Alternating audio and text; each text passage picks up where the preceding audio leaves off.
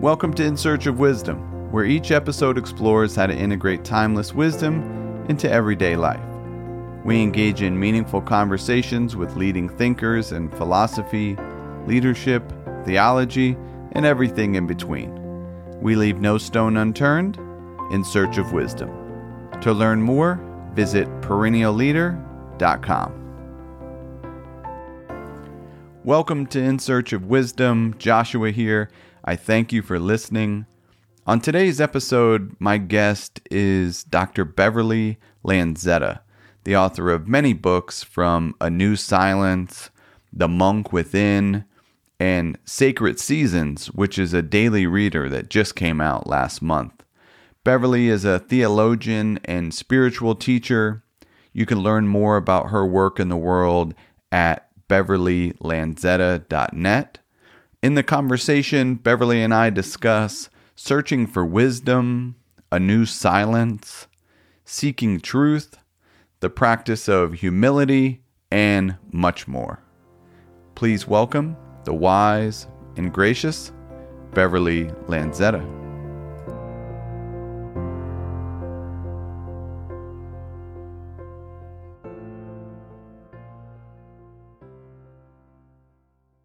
Well, to begin, Beverly, thank you for taking the time to connect today. As we were discussing before we hit record here, often to begin the conversation, since this is In Search of Wisdom, we start with a question around what led you down your path. And I was curious to maybe go back to when you were applying to your PhD program.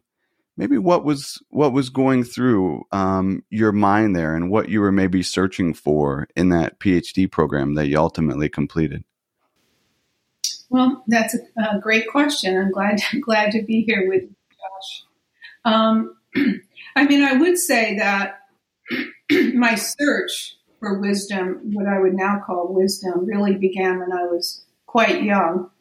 I remember being very avidly concerned about what truth was when I was in high school and my early college years. And it was really a passionate quest. It wasn't just like a passing thought. It was sort of consumed my whole being for many years of just, what is truth? What is love? Where is wisdom in this world, right? And then, when I was 29, I've written about this a number of times. I had a life-changing religious / mystical, whatever word you want to use, encounter with mystery, with the divine, that completely changed. Overnight, changed my entire life. So the doctoral program was kind of like in the stream bed of that experience. And it was interesting because I didn't realize that it was possible to get a doctorate in theology. It sounds funny now, but I didn't even realize there was such a thing as getting a doctorate in theology. And so I had a kind of circuitous route to getting to Fordham. I started out with a master's in human rights and, violations of human rights in various countries. And then I thought I was going into, human rights and political science. And in the middle of that, I was like, no. I literally started writing the book, Path of the Heart. That was my first book. And I withdrew from that program. And that was the year my dad was also dying. And so I kind of had this reconfiguration of what am I doing? Why am I moving into this field that doesn't correspond with the mystical life that I'd experienced? And what's really interesting, I think, is that at that point, I didn't even have the word mystical. In other words, it wasn't that I had come to that experience prepared with, years of reading about religious texts or whatever. It just happened. And it wasn't until I got to Fordham that I realized I actually put the term mystical on the experience I had. I was like, oh, that's what that is. And so I wound up at Fordham through another circuitous route. in a really deep desire to explore what was the passion of my life, which was, how we seek truth. And in my case, how we grow closer to God or to the intimate, to mystery, right? And I was so uninformed in a funny kind of way that when I got to Fordham, I thought that I could study mysticism in every religion. I'm laughing about that now, but my dissertation advisor was like, I don't think that's possible to happen in the, allotted time you have here. And so then I turned my attention, being at Fordham, a Catholic Jesuit university, to the depth of the Christian mystical tradition and branched out from there. I had some courses on, Islamic mysticism, Hindu mysticism, but my core was Christian mysticism and the dialogue of religions. What I found there was very important to me because I wound up in my first semester having a course on Meister Eckhart. And how that happened, was like how life happens, And what I discovered in Meister Eckhart, which was so coincident with the experience I had, is he talks about the God beyond God, the desert of the Godhead, that we go beyond, the name tradition. In his case, he says we go beyond Father, Son, and Holy Spirit into the quiet desert, the hidden desert, right? And what do we find there? We find a breakthrough into a more expansive reality and a kind of what I've called later like an unsaying of all the, attributes of tradition. And that was really, it sort of created a spark in me about, here is a person of the 14th century kind of shining a light on something I experienced in that mystical night, let's say.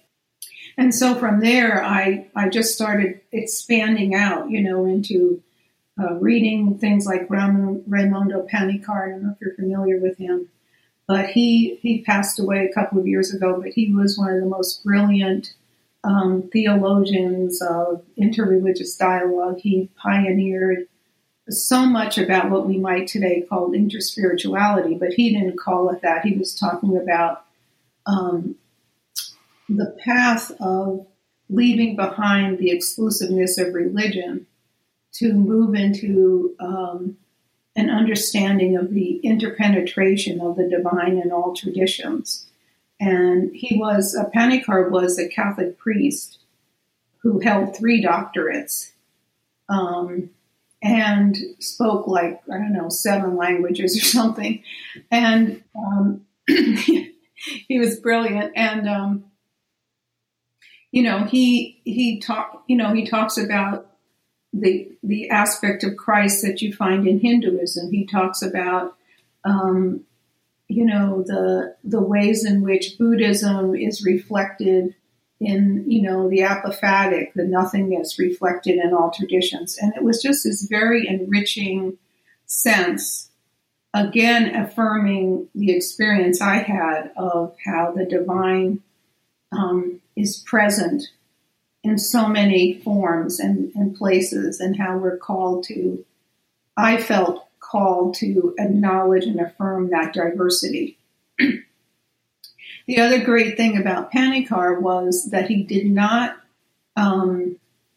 throw away the profound mystical grounding of the world's religions. He didn't try to make it like a universal commonality. He was saying, no, let's look at the diversity, the particularity of each tradition in its depth, and honor that diversity, honor that depth of mystical insight, wisdom in these traditions.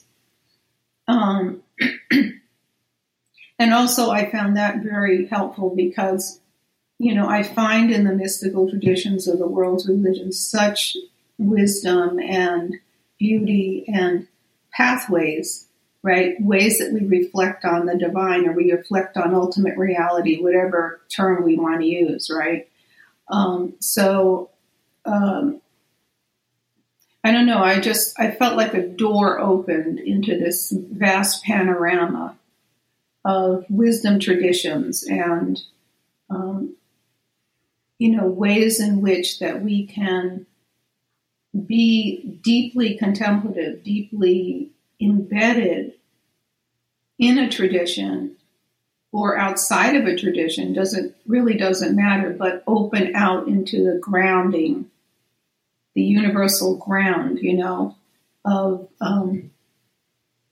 religious thought or wisdom traditions, whatever term fits better for people.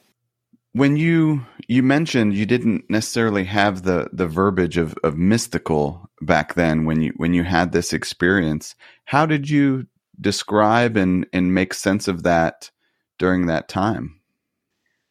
It was so radical, Joshua. I mean, it literally changed my life overnight. The experience lasted an entire day and night into the next day. And I just knew I had encountered the divine. I knew that there was no question about it. It was beyond me. It was outside me. It was in me. It was, it literally felled me to the ground physically. And so there wasn't a question that this was God or the divine or, whatever. But I had no verbiage to say, oh, this is something that happens in history. And so my first book actually was called Path of the Heart. And it was my attempt to recount the interior method, if you will, of this mystical journey. And I'd written it prior to going into my doctoral program. And my doctoral mentor, who became my mentor, Ewart Cousins, I brought the manuscript to him when I went to ask about the program and whether I could join or, could be admitted and so forth. And he took a look at the book and the manuscript, and he said, "Oh, this is a mystical text." I was like, "What?"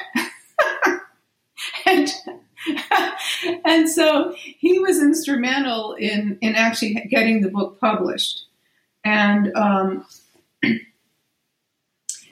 I think that that's where I began to understand that there is almost like a universal method, quote unquote, methodology of that many people throughout history have gone through that's very unique, very particular to a time, place, social, location, tradition, but that the processes of it seem very consistent. So, for example, one would go through, which now I can use religious terms, but then I didn't have them, but one would go through a place of dying to the self, right? Or what we might call in Christianity the dark night of the soul, or the great death, or fana in Islam, Sufism, annihilation. We're going to go through that dying of the self to allow in this transcendent reality, to surrender to a greater mystery, right? We're going to experience loss of ego. We're going to experience, an understanding of humility, or we're going to suffer through our own errors, right? There's all of these stages that we go through that are strangely and amazingly coincident across traditions. Although like I said, the languages can be very different, right? So you have someone like St. Augustine, saying is being pushed by the Spirit, by God, to let go of his previous life. And, in one of his most famous phrases, he says, "Not now, God, not now. Like, I know you want me, but not now. I'm not going there." and then, a while later, he goes through more trials, and he's being, life is kind of pressing in on him, and he's realizing it's not adding up. And finally he says, he hears a voice. This is in the garden, and the voice says, "Tola lege," means take up and read. And he opens the Bible to a page, and he recognizes, okay, now, okay, I'm gonna do it, right? And and so you have stories like this, or the story of Bankei, the 16th century Zen Buddhist monk who, wants to understand the meaning of bright virtue and travels all over the known part of his world trying to seek wisdom from teachers, and he can't get an answer. And he's also near death physically. And all of a sudden, boom, he has like an enlightenment. So these this kind of journey of valleys and mountains and, painful experiences and passionate longing to know, one gets a glimpse of God or the divine or awe or mystery. And then you're like, well, how does my life fit in with that? Right? How does where I'm living reconcile with this great gift I've been given of the moment of wonder? And that usually begins a process of, sometimes called purgation or purification or self-analysis, right? We begin to question, well, is this all there is? The daily life, the secular life, etc. So this is what was so interesting to me. It was like, here I was writing this journey that I realized later when I started reading mystical texts had a pattern, a method in it that was totally intrinsic. I didn't know there was such a thing, right? And that's when it was at Fordham where I began to feel permission or free to talk about the mystical life. I never used that word. I never told anybody about my experience except the two people that had been with me during the time this happened. And I also learned later in teaching at the university that, in introducing students to this inner life, it gave them permission as well to explore that part of their natures. What is an interior journey?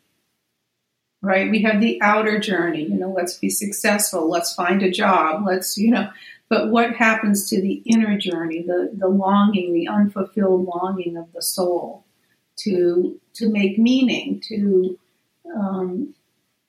experience life at another depth. In the New Silence, you write, we enter a new silence as we learn about inner spirituality and practice multi-religious or hybrid religions. Why is that important? And maybe any thoughts that you have around that pull? It seems like so many great, mystics or theologians of the past have really expanded out to become knowledgeable of different religions and different spiritual paths, I guess. I like that question. I think I would say two things immediately come to mind. One is that in the true profundity of a tradition, this is what I've experienced, and I think I've read this in many mystics. When we really, really give ourselves to the search for truth, truth always breaks out of its form. And so what I mean by that is, if you, let's just say you study the mystical journey of a tradition, let's use Christianity because that's what we're mostly talking about. You'll find at the end not the end, but towards the culmination of the journey is going to enter a darkness, a silence, an unknowing. It's going to leave behind name and image into something inscrutable, something that cannot be completely captured in language. And my experience of that is both reading these texts and also just living in this realm, let's say, is that true mystery breaks out into the universal. When we get into that depth, we've touched a core of something that informs every spirituality. It's like it's a little bit like let's say John of the Cross might talk about the soul must practice an imitation of Christ on the cross. Well, what does he mean by that? What does he mean by imitation of Christ on the cross? And then he says, we have to follow the path of nada, nada, nada, nothing, nothing, nothing, right? So he's talking about that we're relinquishing everything into our passion for truth, for the holy. And that relinquishing, that surrender, breaks out into something we cannot conceptualize on our own. So the ultimate, I wouldn't say the ultimate, but because we don't know what the ultimate is because we're finite. But okay, so the depth, let's say the profound depth of the experience may be an heightened feeling of your beloved, if your beloved is Jesus or Buddha or Muhammad or whomever, right? It may heighten that experience of your beloved. And at the same time, it opens out into every other beloved. And that's, that to me is part of the truth and part of the wisdom, is that it's always becoming and unbecoming. It's coming into being and it's letting go. It's letting go and coming into being. And so we also participate in that birthing and dying process. And I believe as we enter deeper and deeper into the true wisdom of a tradition, we discover that place, right? So that Ibn Arabi, the great Sufi mystic, can say, my heart is a meadow for gazelles. It's, has the Kaaba and it has the Christian cross. It has everything in there. Okay. And that's kind of what I feel, that there's a profound interpenetration of wisdom. So that's one dimension of it. The other dimension, I think, is very immediate, which is, faith rises from the ground up. Faith rises from people, even though we read in history of there's the great masters, the great teachers, the messiahs, the prophets. But always faith is rising up from the ground, from the person's encounter with mystery, right? In that quickening moment before illumination happens. Right, in that moment where there's neither this nor that, right? Which is, that great phrase from the Upanishads, neti neti, neither this nor that. It's some quickening moment, okay? And so what's happening today, as I've witnessed in my almost 50 years of teaching, that from the ground up, there is a new faith tradition happening. And it's a tradition that is as authentic as any religious inception in history, whether, it was Judaism or, the Upanishads, whatever. But we don't give it credibility, or we try to, because it's present, we often try to diminish it. And in the early days, let's say, years ago, still happens today, but more so in the early days, interreligious dialogue, interfaith dialogue was kind of looked down upon as just a smorgasbord of people grabbing from different traditions, and there was no grounding, and et cetera. And some of that probably, I think was true to some extent.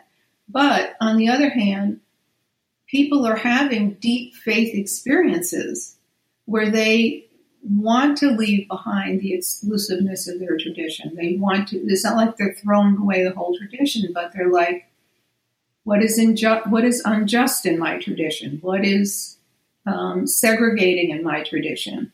This doesn't speak to my heart. What is, excessive sin in my tradition? Whatever, right? And then some people are literally being called outside of tradition, and what I'm trying to do is really affirm and celebrate that these are authentic experiences. They are ways that we're being called in this time, in this point in history. And some of it comes about, and some of it we articulate through interfaith dialogue, through learning about each other's traditions. But some of it is sui generis. It arises from our own souls. It arises from the divine speaking in us. And we shouldn't discount it because it's an authentic yearning, right? It's an authentic yearning in one's being. What are your thoughts, Beverly, on wisdom without tradition or without faith? On this podcast, we get into philosophy quite a bit, and you can look at, I think of reading some of the philosophers of the past that maybe didn't have a faith or, a particular mystical tradition, but the language and the perspective of the world is closely aligned to what you would maybe, read in an Eckhart or, some of these mystics around impermanence and the interconnectedness and compassion and love. How do you see that? I'm curious your thoughts of wisdom or truth without faith. I think it's very, very powerful and very relevant. I mean, I think they're just, different, let's say, approaches or language structures that a person is called toward, right? I mean, for me, my experience has set me on a particular path, right? And I don't even call it belief because it was so immediate. Belief isn't even an appropriate word. It's just like it conformed me into a path, and that's the way it is. There's nothing I can do about it. At the same time, I love, for example, for a number of years there, I was reading, who was one of my dissertation mentors, John Caputo, who writes a lot about deconstruction and Derrida and the mystics, and using sort of non-religious language to approach this mystery in which we're all embedded, right? Or this universe of meaning, let's call it that, right? So I don't think that, having a religious tradition or being able to draw on a religious tradition is necessary. I think they're great philosophical texts. At the same time, I still feel like the process of the transformation is similar, right? So I don't know, I still have this feeling, and I would have to talk to a lot of people in philosophy to find out, but, that the process of internal grappling with the journey of truth would most likely would have some of those similar stages like I talked about, self-analysis, purification, dying to the old self, etc. And I think also what's interesting is, in the mystical traditions, we talk about different types of mysticism. Like there's the mysticism of language, there's the mysticism of the historical event, there's the mysticism of nature. There's, it's not just the mysticism within faith, right? So the idea of if we use the definition of mysticism as, in religious terms, you would say mysticism is the immediate presence of God or the sacred to a person's consciousness, right? So that you have an immediate feeling of that. But we could also say mysticism is the immediate presence of awe, or, the numinous, as Rudolf Otto called it, who wrote the idea of the holy, that we're encountering something beyond the five senses, however we're describing it. So I think that's also a very important path that people take, and again should not be diminished in their journey because they're not ascribing to a certain language or tradition. The only thing I would say and I think this is relevant, is that we have so much, what's the word I want to use? Kind of a critical reaction, oftentimes against religion, particularly in the West against Christianity, and for many cases for good reason. We hear about these extreme fundamentalists or punitive or whatever, right? But the sad part about that is every religion contains within it some really deep pearls of really jewels of insight. And when we throw out, when we refuse to look at those, or we just say, well, they're all, painful or stupid, or they're not relevant or whatever, we miss out on the incredible tradition, of that exists, that we are inheritors of, from thousands of years of humans, not some authority, but actual people having had experiences of the divine, of some mysterious, transcendent, numinous reality. And, in a sense, I wish we had more access to that without all the baggage that goes with it, because there's just such a wealth of meaning in these journeys that humans have traveled for thousands of years and have written about and have disseminated, right? So that's something that I think about at times, that, the beauty that exists when we get out of the identification of having to be this particular religion or having to react against a particular religion. And there's also so much misinformation and actually lack of education in what is available to us. I think one of the similarities along this particular path is what you start the book with, is around humility. Humility seems to be such a big word and can get kind of misunderstood. How do you describe humility and why it's so important? I mean, the first thing I'll say is that humility for me is in response to awe. And I feel that is so important to keep in mind, because we hear the word humility and we often hear it as punitive. You're not humble enough, you're too arrogant, you're this or that, or whatever. Right? And we all are, of course, most of us, on and off, we are all of those things.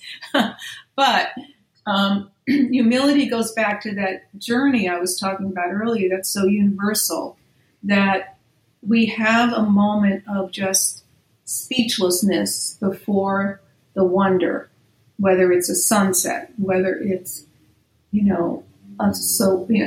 saguaro in the desert, or the sequoias, or some beauty in the world, the birth of a child. We're just like in a moment of wonder, of awe. And it's that awe that places us in the context of the cosmos. Like, we are not the center of everything, right? We are not in charge of everything. Our ego isn't the most important thing that's operating in the universe. And if we allow the experience to enter into us, we begin to see, as I said earlier, how far away our life is from that moment of grace, if you want to call it, that moment of wonder, transcendence. And so in the beginning, to me, humility is a kind of like a bowing down, right? I bow down to the transcendent. I offer myself as a pilgrim or a disciple, or whatever word you want to use, to the search not only for the search for that truth or that wonder, but devoting my life to seeing it manifested. Okay, so humility,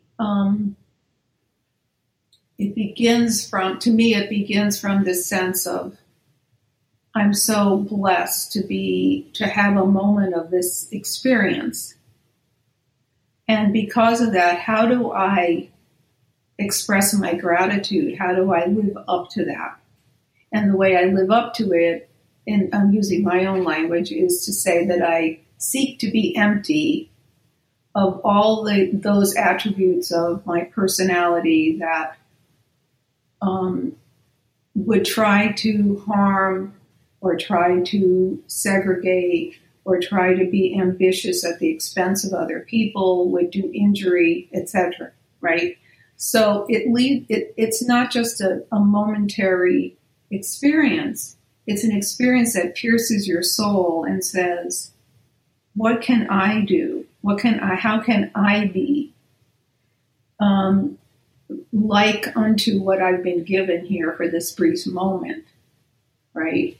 So, and we would say that in that place, it's not just about knowing. We just don't want to know about.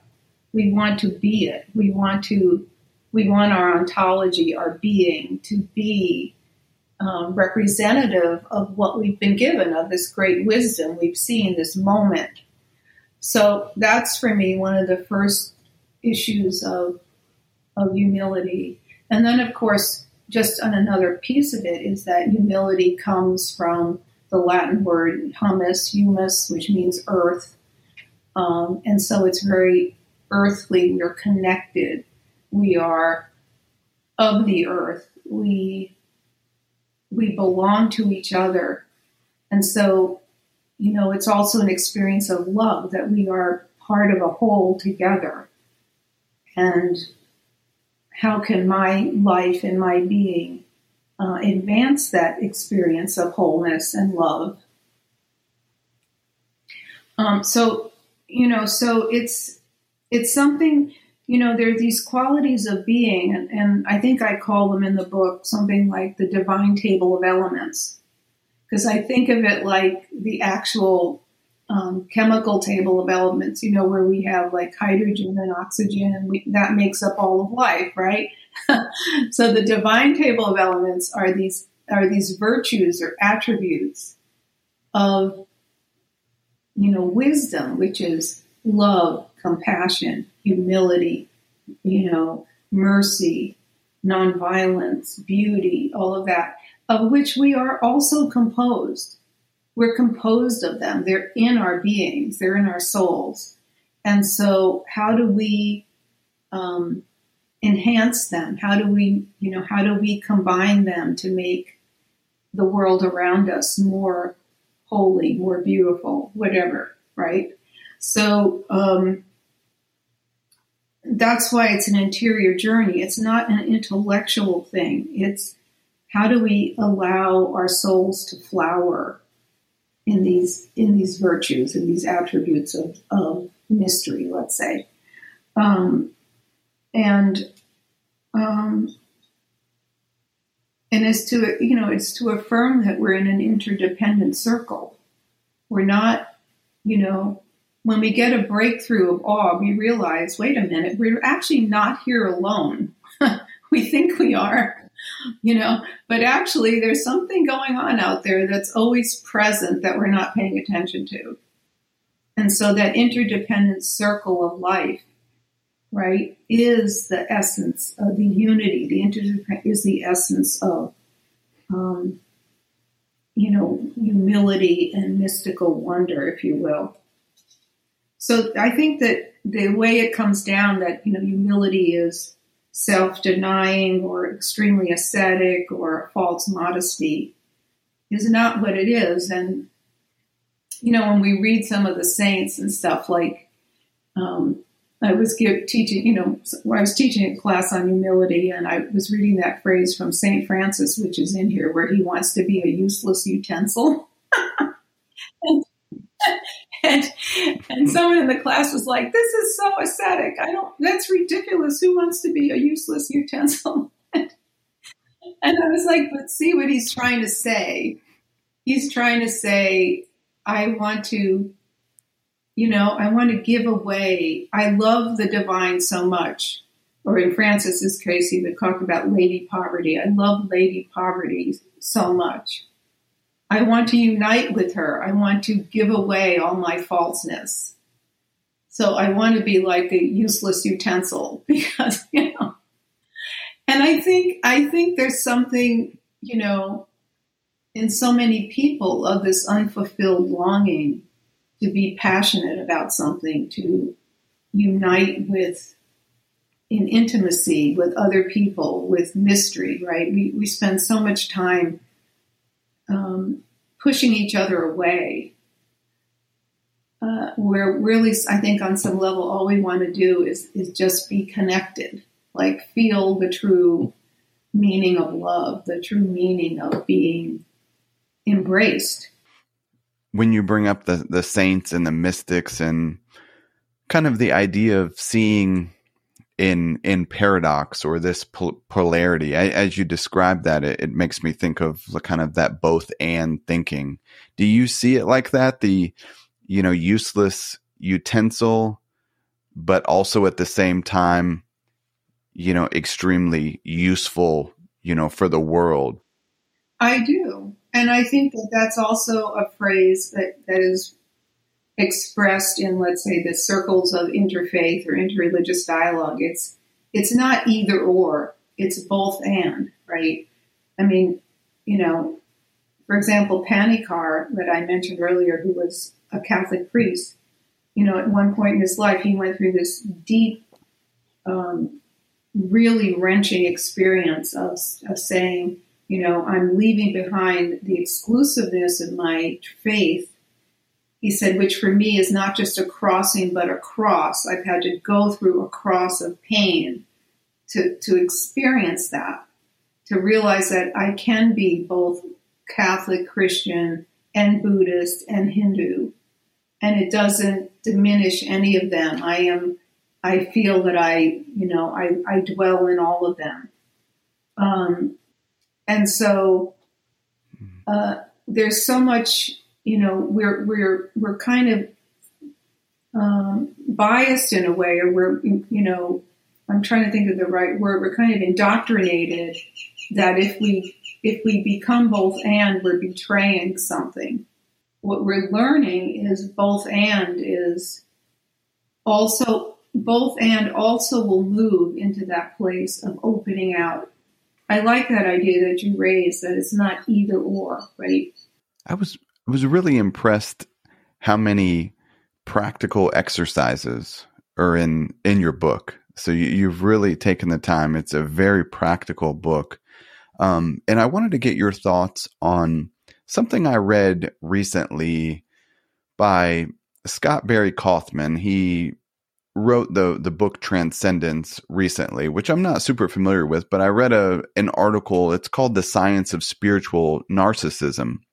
And he's brought up this concern of spiritual practices fooling us, if you will, and, that we're growing, or, this visual image that we're climbing a mountain, but our ego is actually growing. And it makes me think of some of the gurus, that have kind of come up with some not doing so spiritually enlightened things in the news. Does that resonate with you at all? And how do we avoid and maybe identify that we're on a path that's growing our ego? I think that's I haven't read his book, and I don't know what he's exactly referring to, but the way you describe it, I think there's a lot of validity to that. And this is where, again, the classical traditions, provide a lot of guidance. So, for example, Thomas Merton would say that the more I grew in spirit, the more mature my spiritual life became, the more I needed a spiritual director, the more I needed someone to help me recognize where my ego is, going amok, because now it's more subtle than it was before when I knew I was completely off my path, but now sometimes I can't tell.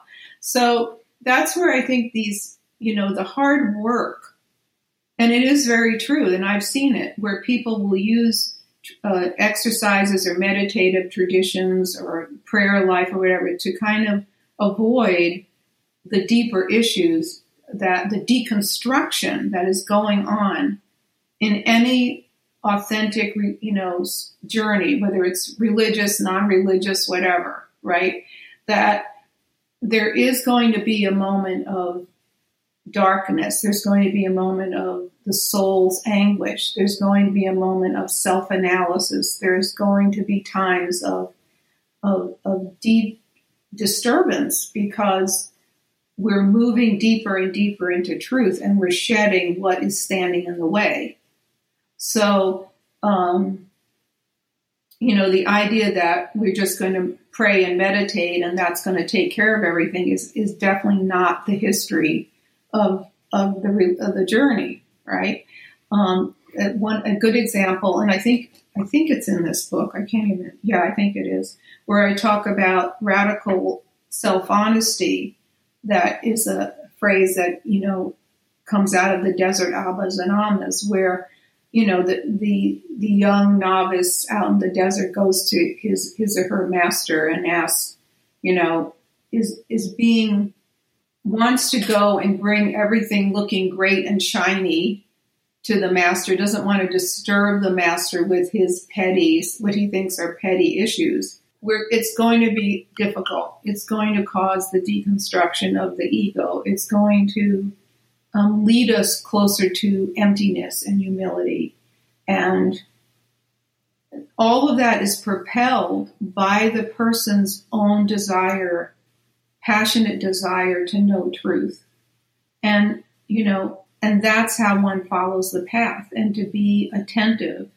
So yes, I think that, anything in life can be used in an addictive manner to avoid what we don't want to look at. And,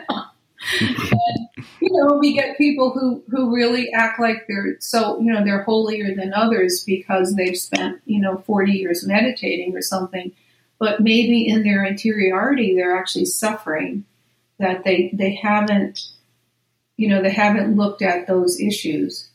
And so, that's where I love what Merton said, where it's like, the more mature I grow in my life, the more subtle I am, and the more I am avoiding the things I don't want to look at. Well, this has been great, Beverly. Our time has flown by.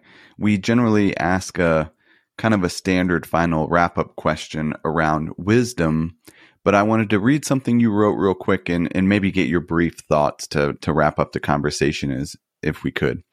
As the self is deepened, the person is a teaching. To humbly follow the path is itself both the way and the end. This is true wisdom. Could you say more on that to wrap up the conversation?